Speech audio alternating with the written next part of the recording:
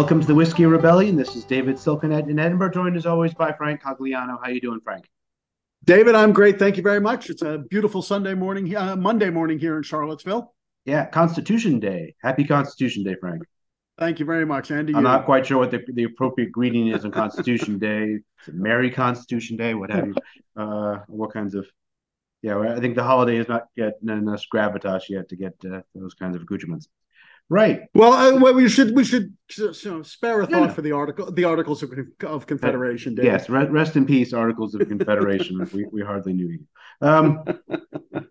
Right. In both the US and the UK last week, there was headline news about manhunts for escaped fugitives, dangerous men out on the loose who have now both been apprehended. But those news stories call me to think about the history of manhunts in the United States. And so this episode, we're going to talk about America's most wanted, the people that the United States, either the federal government, state governments, or military, were trying to track down and try to sort of make sense of this phenomenon because there's a romance, I think, with manhunts sometimes, at least. Don't Oh, you think, yeah, Frank? there can be, and certainly, but the stories on both sides of the Atlantic in London and in Philadelphia or the Philadelphia area Mm, um, in the U.S., got a lot of attention. Um, in part because I think there is a romance because these usually begin, or a version of them often begins with some sort of escape, and so there is the mm. sort of aspect to it. And you don't hear about people breaking out of jail very often, and the fact that it happened kind of prominently in both London and Pennsylvania, more or less at the same time, was quite notable. I think we need to draw a distinction because, of course, the most common manhunts in U.S. history were probably, the efforts to apprehend runaway slaves, and I Mm. don't think, in the main, that's what we're talking about. I mean, Jefferson participated in one of these. There was a man named James Hubbard who escaped from Monticello in 1810, and was basically on the run for over a year. Mm. And Jefferson spent a considerable amount of money and basically employed two bounty hunters to get this guy, and he eventually got him back. Mm. But I don't think that's what we're talking about. Although those stories are quite important in the history of slavery and resistance to slavery, I think we're talking about not more recent. I mean, we've got one or two that go back to the 19th century, but I think we are Mm. talking about something different. Mm. Would you agree with that? I think the Well, distinction I would use is, yeah. and again, I know slave patrols are the use of state power, but I think if we think post 1865, the real difference here, although bounty hunters play a role in manhunts, is the kind of the use of the state and often considerable resources by the state, Mm. either civilian or military, to apprehend individuals. Is that fair? Yeah, I think it is. I mean, I think oftentimes there's also a civilian component to Right. manhunts there's a mob mentality sometimes depending on who it is.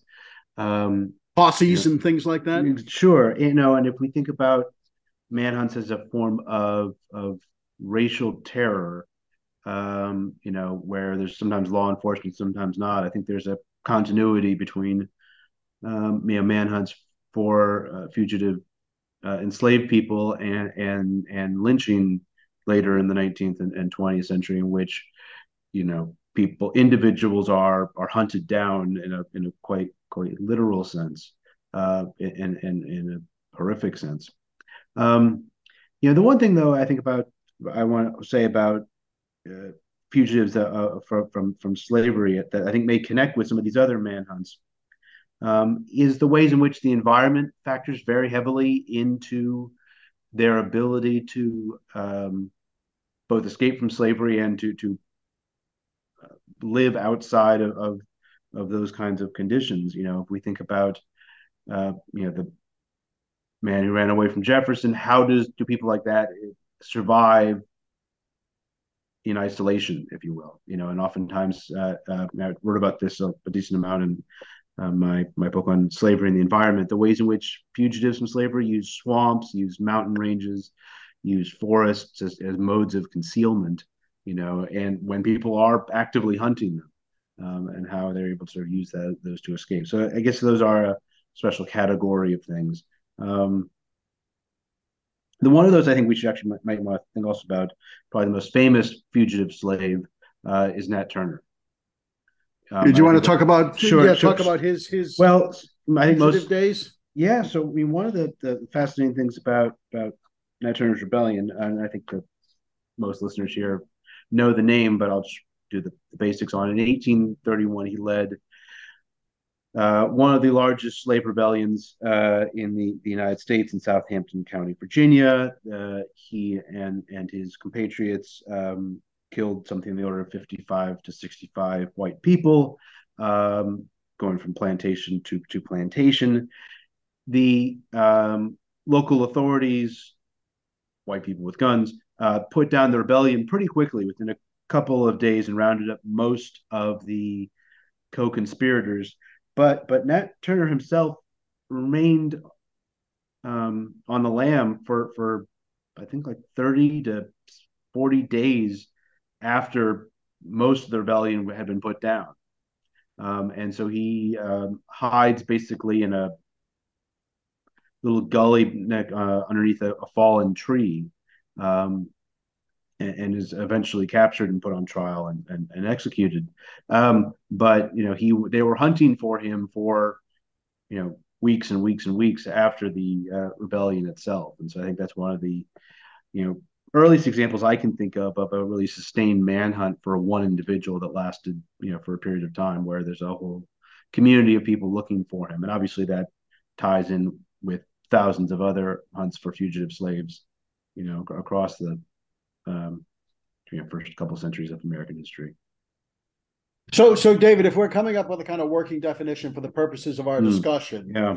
so there have to be, I guess, the state and or the public are pursuing an individual or individuals, but Mm. not we're not talking about hundreds of people necessarily. I mean, part of the allure of the manhunt, at least as a story, and that's something we want to talk about, Mm. is that it's often one or two, maybe three people kind of fleeing Yeah. and being pursued, and so that's a key element of the story.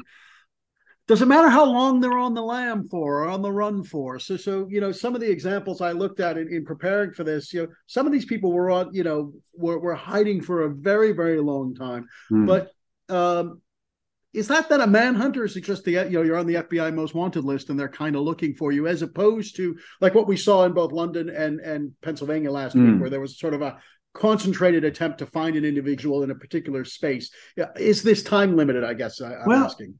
I think it's partially questions about time, but I think also partially questions about technology and geography. If you think about the ways in which I think in the Pennsylvania case they used like Ring doorbell camera stuff to help track down where this guy was and try to have a drag net and what kinds of ways of trying to find people.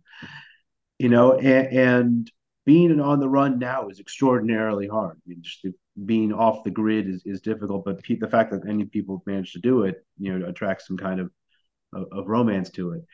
On the 19th century or earlier, there's a whole lot more places in the United States where it's very easy to escape detection, to blend into the background, to evade capture. I mean, I think some of them, the more recent cases where people are on the lam for years, it's kind of amazing that people are able to do that, even when sometimes when the authorities know exactly where they are.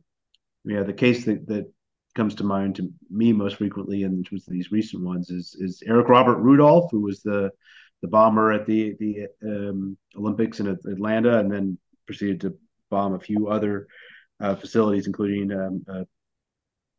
a gay nightclub, I think, and an abortion clinic. The FBI knew almost exactly where he was. We were within a relatively small geographic area in Western North Carolina, and um, it was actually an area that my wife's family spends a decent amount of time, and so I was always worried that he's basically hanging out in their weekend house. But you know, when they caught him, he was exactly where they thought he was, and he was just the ability he had both to blend into the mountainous, difficult terrain, but also, I guess, the support he received from the local community, um, to continue living off the land and off the grid. And there's obviously lots of other examples like that. I think people are fascinated by that phenomenon, even if the people that are doing it are pretty ugly people. Uh, Yeah, I mean, I guess your comment about the 19th century struck me as, yeah, in the 19th century, of course, the grid was much smaller and off the grid was much bigger. Most of the country was she off the was grid, off the right? grid, right? Yet the appeal. I mean, so you think about Eric Robert Rudolph. Part of the appeal of the story, and I'm not talking about endorsing his actions, Hmm. is that he is a little bit the people who hide, particularly in the countryside or off the grid, are seem akin to these 19th century or 18th and 19th century people who are fleeing, as opposed to somebody like Whitey Bulger, who was, arrested in an apartment building in California in 2011, Hmm. having been on the run for a long time. I mean, I think there is a modern variant, if you Yeah. will. We have two archetypes here. We have kind of Eric Robert Rudolph and Whitey Bulger. And the Whitey Bulger one doesn't strike us as quite so romantic, I Hmm. guess. Yeah. Let's unpack that. I mean, I'm not sure romantic is the right word. What is the appeal of these stories? Because one of what we can go through a long list of people who've been subject to manhunts. Anybody who's seen The Fugitive, knows Yes. the line about checking every outhouse, et cetera, Yes. farmhouse, et cetera, whatever the line goes with Tommy Lee Jones. There's unquestionably an appeal to these stories, notwithstanding that in most cases the individuals concerned are usually awful. Yes. Uh, And we think um, about like Bonnie and Clyde, people yeah, who killed a whole lot of people, generally not good people, but they seem really good in the movie, or they yeah. Well, seem it helps if you're played by Faye charismatic. Dunaway and Warren Beatty, but Well, yes. that helps, right? I, But yeah, I mean, so these are awful people, but why are their stories so compelling? Well, and this goes back in history. I mean, whether you go to kind of outlaw ballads in the early yeah. modern period, I mean, there's a genre around this that goes well beyond the United States. And so, what's the appeal? I guess a lot of it is about, all of us have a longing to escape and feeling that we could be, completely independent of, the authorities and limits that society places on us. I guess there's a bit of it. It's that, the, John Rambo kind of one person taking on a much larger force kind of you know, romance. Um, and I think some of the romance sometimes people sympathize with the actions of the individual. If you're Bonnie and Clyde and you're robbing banks during the Great Depression, some people see that as oddly heroic. What do you think? Yeah, I think that's part of it. I I like your framing about we see ourselves in them. I would last about 2 minutes on the run. Oh no, no, I would be off. No, I think both of us would be I, rich. I Uh, can't think of anything I would be worse at than this. But uh, uh, however, I think there's the underdog aspect of it. hmm, I mean, what's interesting in the best kind of pop culture version of this is The Fugitive, and of hmm, course, in The Fugitive, the fugitive was unjustly accused. So they dealt yes. with the kind of ethical complications of this by making it, he's the victim, not the perpetrator. Because the rest of the people we may mention in the course of this conversation are pretty awful people who've done some awful things. You get pursued usually for doing something terrible, Mm. Like Timothy McVeigh Or or whatever. Shawshank Redemption, which has a similar sort of Right. narrative arc to it, right? That's right. That's right. Mm. So but then you go back to whether it's the Count of Monte Cristo or whatever, stories of prison breaks, first of all, appeal to people. Yeah. And it is interesting, both of these guys who escaped last week or in the past couple of weeks were, made prison breaks that were pretty unusual. The guy in London, strapped himself to the bottom of a truck. And the guy in Pennsylvania seemed to have like slipped between the bars because he was really skinny. Yes. And so on one hand, the actual act of escaping engenders a certain appeal. There is the uncertainty. I mean, it's terrible for the people in the area. I mean, I think the people in the area in Pennsylvania were quite, anxious and worried that this guy was on the run. Yeah. But on the other hand, for the rest of the world who aren't in that area, there's a sort of catch me if you can aspect to it. So I think the stories themselves are particularly compelling. We like anti-heroes, whether it's Bobby Mm, Axelrod in Billions or Tony Soprano. I mean, culture's full of anti-heroes. And so there's an element of that, especially, and I think Bonnie and Clyde are germane in this case, especially if they're taking on institutions like banks during the Depression. It's a little less, Eric Robert Rudolph bombing the Olympics. That's kind of harder to take, I suppose, or harder to identify with. But I mm, think I think there are elements that appeal to human nature, mm. and the stories themselves are often quite compelling, I think. Yeah, we can So, think what about are all the your documentaries yeah? on Ted Bundy that have come out in recent years, where it's a person who does horrible things, but also manages to escape in a variety of ways. Yeah, yeah. That's, So the archetypal manhunt, it seems, from the 19th century, David. I mean, I'm glad you've yeah. mentioned Nat Turner, but has to be John Wilkes Booth. Well, there's two manhunts that happened basically at the same time, right at the end of the Civil War. They actually overlap. And one is John Wilkes Booth, the other is just Jefferson Davis. And so it's interesting to sort of think about what those manhunts mean in terms of how the war ends. So the story, I think most listeners probably know this from John Wilkes Booth. He shoots Lincoln in Ford's Theater. He jumps on the stage. He breaks his leg in the process.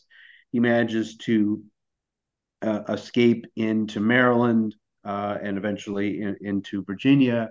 There is an enormous manhunt to try to capture him. I mean, they've got, as you'd imagine, a lot of soldiers in the greater DC area. They all get mobilized. They start searching all the ships. They start searching basically all the buildings. They start searching people who are passing through on the roads. They are really having a massive manhunt to try to find Booth. And the intriguing thing, do you know how Booth didn't get caught for the first three-quarters of it? I do not. He basically stayed in the same place. He kind of hung out in Ah, the woods, and all the people are thinking like he's trying to escape. He's trying to. So they had a cordon around things, and they're trying to search all the ships, and they're doing, telling soldiers to pull, 24-hour shifts to try to find him. And he was basically just sort of hiding out in the woods. Um, but then, one of the things he thought was he thought he was going to be a hero for killing Lincoln, and it turns out even the Confederates weren't very happy about this because they knew what the consequences might be for them. So he is eventually cornered at a farmhouse in Virginia. They demand that he surrender. He refuses, and then they set the barn on fire, hoping to get him to sort of run out and be captured. And he runs out and they shoot him. So that's his story.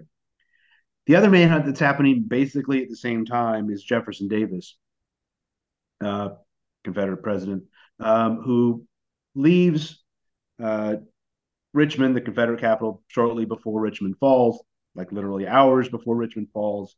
And his goal is to try to find someplace safe. He goes west with the Confederate cabinet to Danville. He goes down to Greensboro. He goes down to Charlotte. He has various meetings with political and military leaders of the Confederacy, trying to sort of maintain the Confederate government on the run. He's on a train for most of this. Eventually, he gets on horseback, and his goal at one point is to try to get to Texas, which was still under pretty firm Confederate control, or to somehow escape to Cuba. Maybe his exact plan remains somewhat unclear, but he's determined not to be captured, not to be held prisoner, not to be held by the U.S. government. And they eventually capture him after they put a bounty on his head of I think $100,000, which in 1865 money is a lot of money. And so the army is looking for him. There are lots of civilians who are looking for him, and they eventually capture him in Irwinville, Georgia, which is in the middle of nowhere. I've been to the site where he was captured, and you got to drive on a dirt road with chickens on it to get there. There's a weird kind of lost cause shrine there where he got captured.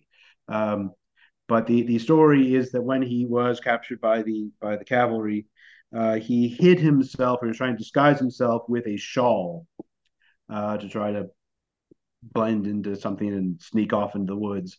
Um, the shawl disguise didn't work, but the way it got reported in the news was not that he was hiding under his wife's shawl, but he was caught wearing his wife's dress. And so there's all these uh, lovely, fanciful images of Jefferson Davis in a dress being captured, and you can imagine all the gendered political readings of that in 1865. So there's both those manhunts happening sort of basically simultaneously in April 1865, which brings a thrilling conclusion to the war, more or less. I mean, both of those stories remind me of an element I left out in trying to account for why these stories appeal, and that is the villains usually get their comeuppance when somebody Mm. remains on the run. Although that fascinates us as well, basically there's a kind of narrative arc to these stories that ends in capture, and often as in the case of John Wilkes Booth, Mm. in a blaze of glory, right? Yes. Where the individual's killed. So you can even see that there's a kind of moral reckoning that goes on that allows us to follow the story, because we're even if we're sympathetic to the person who's on the run because they're Mm. hiding, they get their comeuppance in the end. Yeah. So to a certain extent, there's a kind of fairy tale is the wrong way to put it, morality tale Yeah. aspect of Oh, this yeah. Yeah. Well, and there's that works. the on whose terms is the manhunt going to end? So there's the Butch Cassidy and the Sundance Kid version. There's the Thelma and Louise version. And so there's cinematically at least we've got lots of different models of heroic or semi-heroic or whatever it is that we can map onto these other examples. Um, thinking about the two manhunts in the Civil War, both of those are kind of military manhunts as much as they are police actions. And so I think when we think about the history of manhunts in the United States, I think thinking about those two categories are very interesting. About those that are um, ostensibly civilian criminal manhunts and those that are really sort of military actions. Um, and there's some really fascinating ones from of the military kind at the end of the 19th century and the beginning part of the 20th century. Um, Probably the most famous one in the 19th century is Geronimo, who leaves the Apache reservation in Arizona in 1885 with 120 guys. Um, and this is really one of the first sort of major military manhunts that gets organized in the post Civil War period. They send a huge number of soldiers to try to find him. Something like your 3 or 4 thousand men to try to find Geronimo and his relatively small band. He starts off with 120. At the end, he's got like 20 guys, but the army can't find him, or if they get close to him, he manages to sneak away. Um, and eventually they do capture him. But that's like, the time they eventually do capture him, they had actually already been in negotiations with him a number of times to try to coerce his surrender, and he refuses a number of times. The intriguing thing about that for more recent manhunts, do you know what the code name was or the code word was when they caught Osama bin Laden? I'm That they guessing Geronimo. It was Geronimo. That's what they yelled when they caught him. Or to signify that they had successfully killed Osama bin Laden was Geronimo. Although Geronimo himself wasn't killed. Yeah, he went to prison. They actually trotted him out of prison on a number of occasions because he was something of a celebrity for being on the run for so long. Um, the other one from this early 20th century that comes to mind is Pancho Villa, um, who for some reason has lots of Mexican restaurants named after him, including one here in Edinburgh. But he's basically a Mexican outlaw who invades the United States um, and does a raid on the town of Columbus, New Mexico, where he kills 19 people and flees back into Mexico. And President Wilson orders an expedition to try to bring him to justice. So it's basically sending the army to go and uh, do police action, if you will. Um, And he sends Blackjack Pershing, who would later go on to be the hero of the First World War, with something I think in the order of like 6,000 or no, sorry, 5,000 men.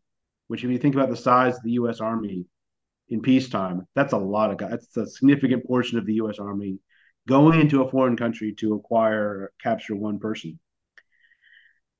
The intriguing thing about Pancho Villa is they never actually capture him.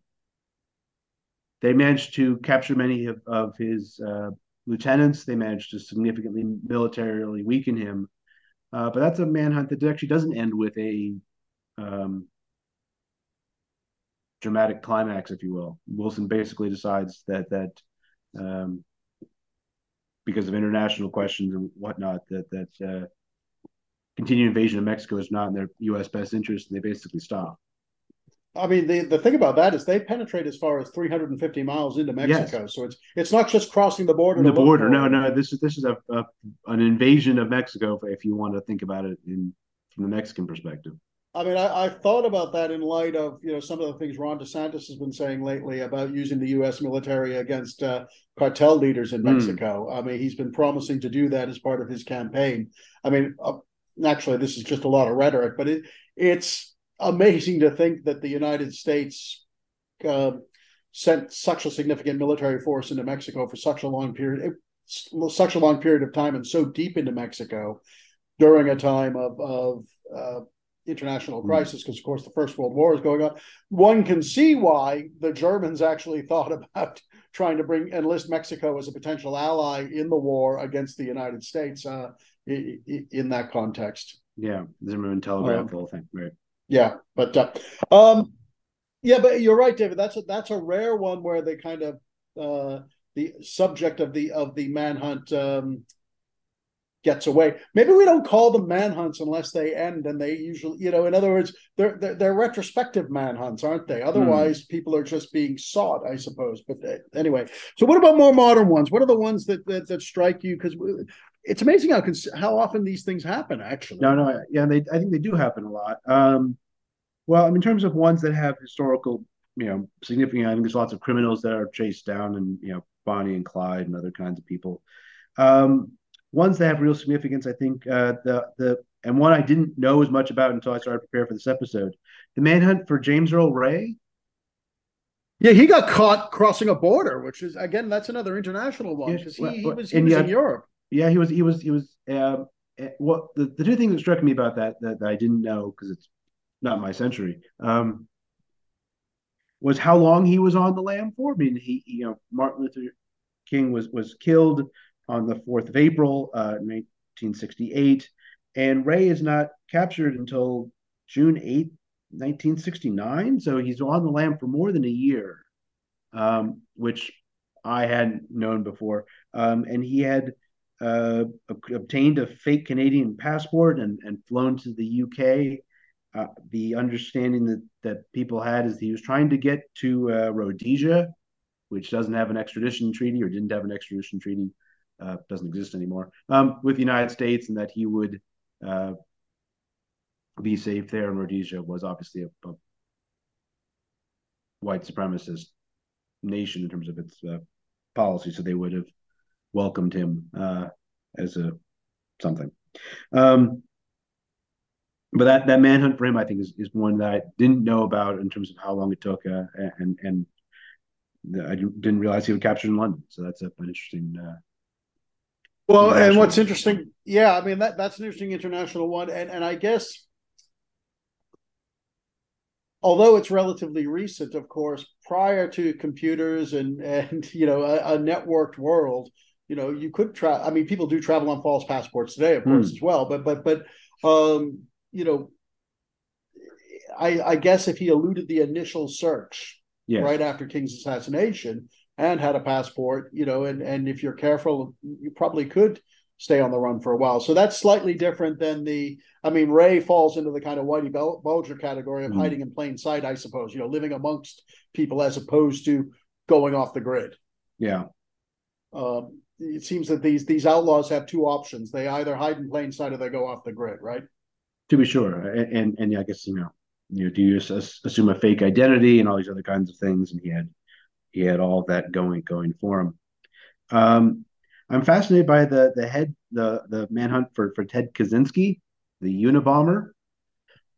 um, in part, for those of you who aren't familiar with the Unabomber, these were men who sent mail bombs mostly to academics, but also to a few other groups, including one airline. And he had ideas about technology and the fate of mankind as a consequence of this. But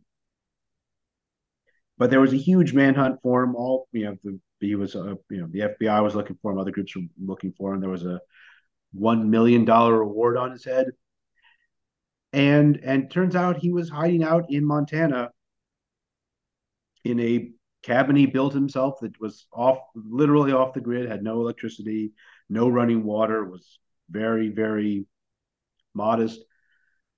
And he was only found because they printed his manifesto, and his brother recognized his brother's style, or ranting, and said, "That's probably my brother Ted." So I'm fascinated by that one because he really is somebody who is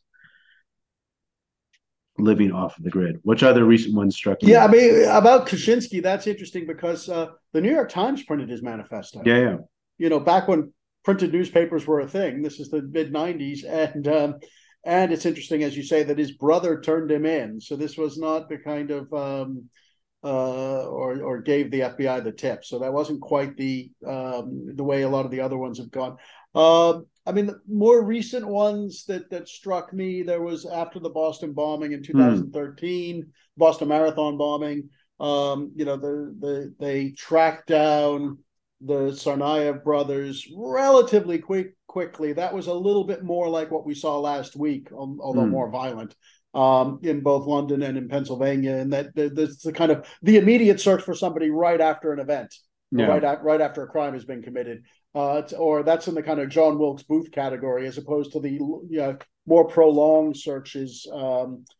The other one that struck me, that I was reminded of in reading about this, it's amazing how these things are huge at the time and then fade from our memories, was the hunt for the Beltway snipers in Oh yes, 2002. I remember that. That was, I mean, that was particularly scary because I think most of these narratives, people are not worried that the runaway person is going to do violence to people unless they get cornered or something.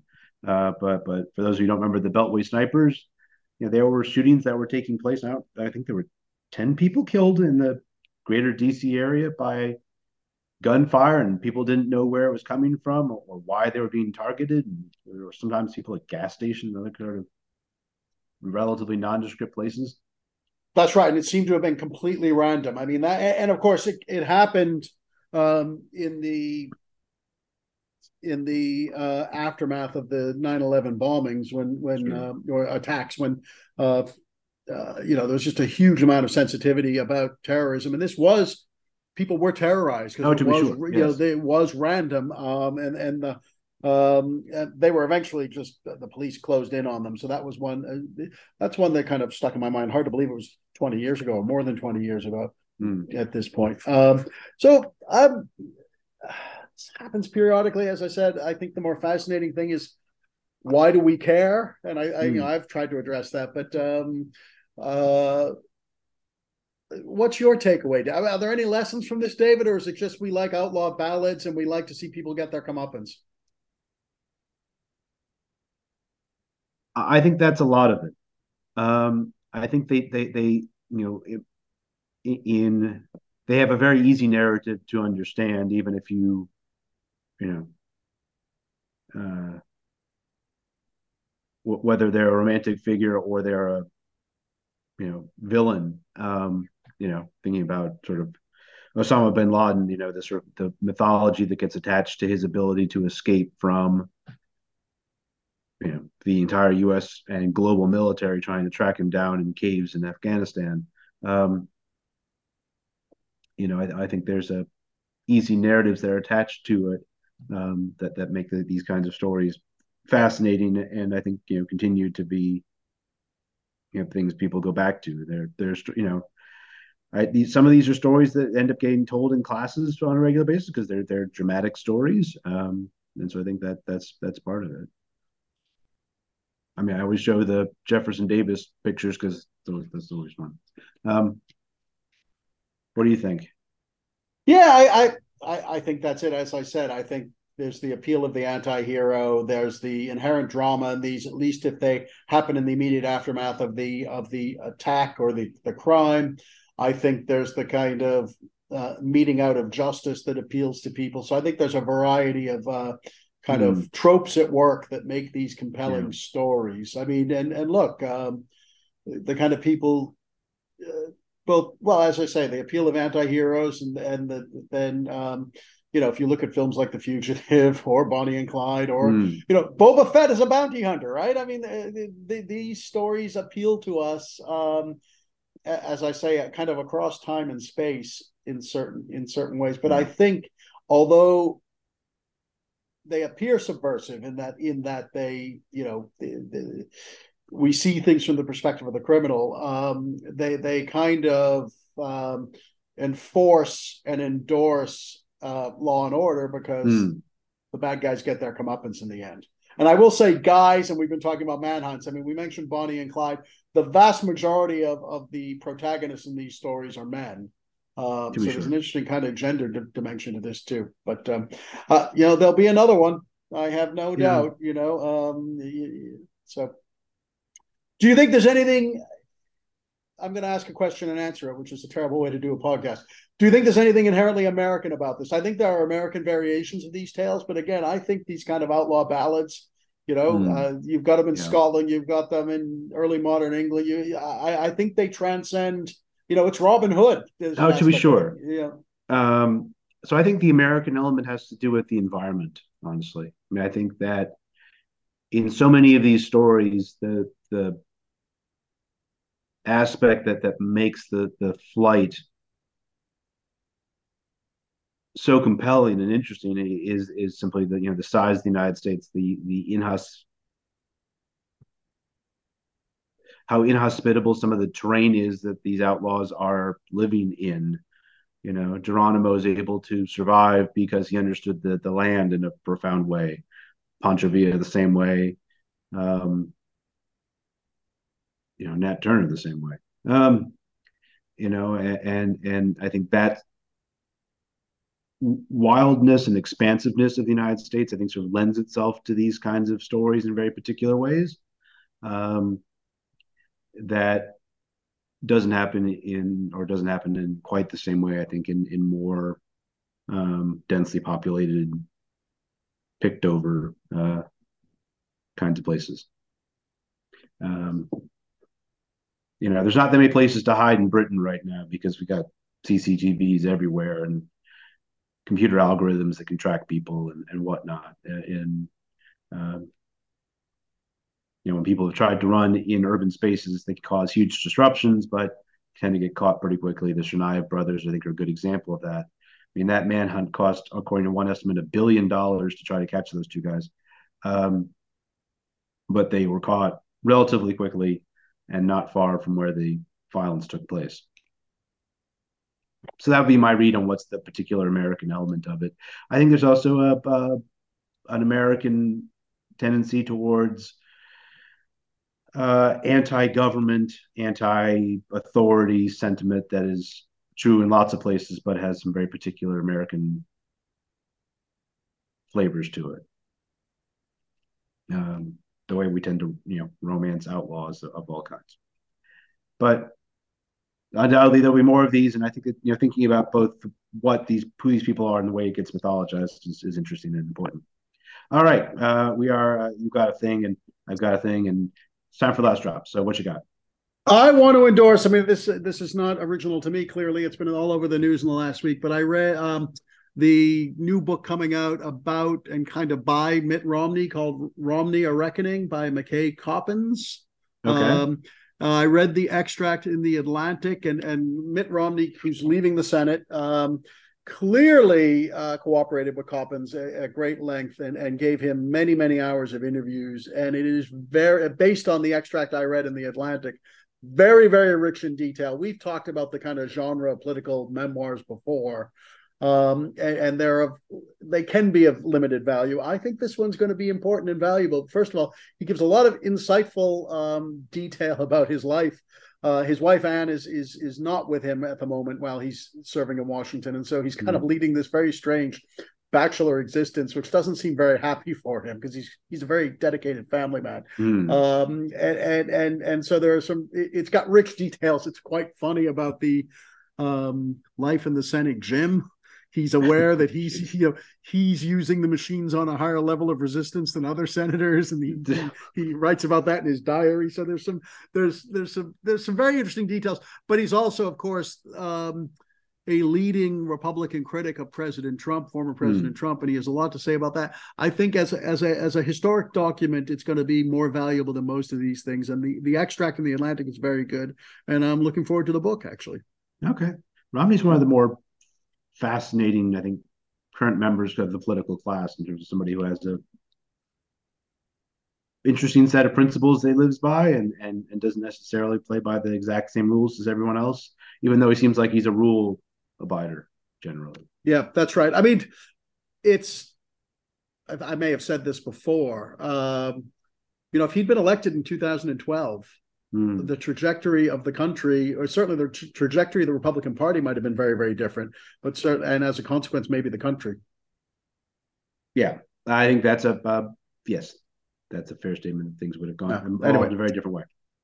Anyway, David, what's your last drop? Well, I just want to plug the American History Workshop, which is starting up next week. For those of you who are not familiar with this is a seminar that the university runs most Thursdays at 5:00, where we bring in historians from around the world and some who are more local to share works in progress and to get feedback and to talk about historical writing and all the kinds of problems that we all struggle with in doing so. If listeners are interested in getting involved in the workshop, you can obviously come to the workshop physically, but we've been doing it on Zoom also for the past several years. So if people want to be on the mailing list to get involved in that, just email me and I can add you to that, and you can come and join in the fun. Excellent. All right. Till next week, Frank. Cheers, David. Bye, everybody. The Whiskey Rebellion is hosted by David Silkenet and Frank Cogliano. David is a senior lecturer in American history at the University of Edinburgh, and Frank is Professor of American History and Dean International for North America at the University of Edinburgh. The Whiskey Rebellion is available on iTunes, Stitcher and Podbean. You can follow the show on Twitter at Whiskey Rebel Pod and like the show on Facebook for updates about current and future episodes.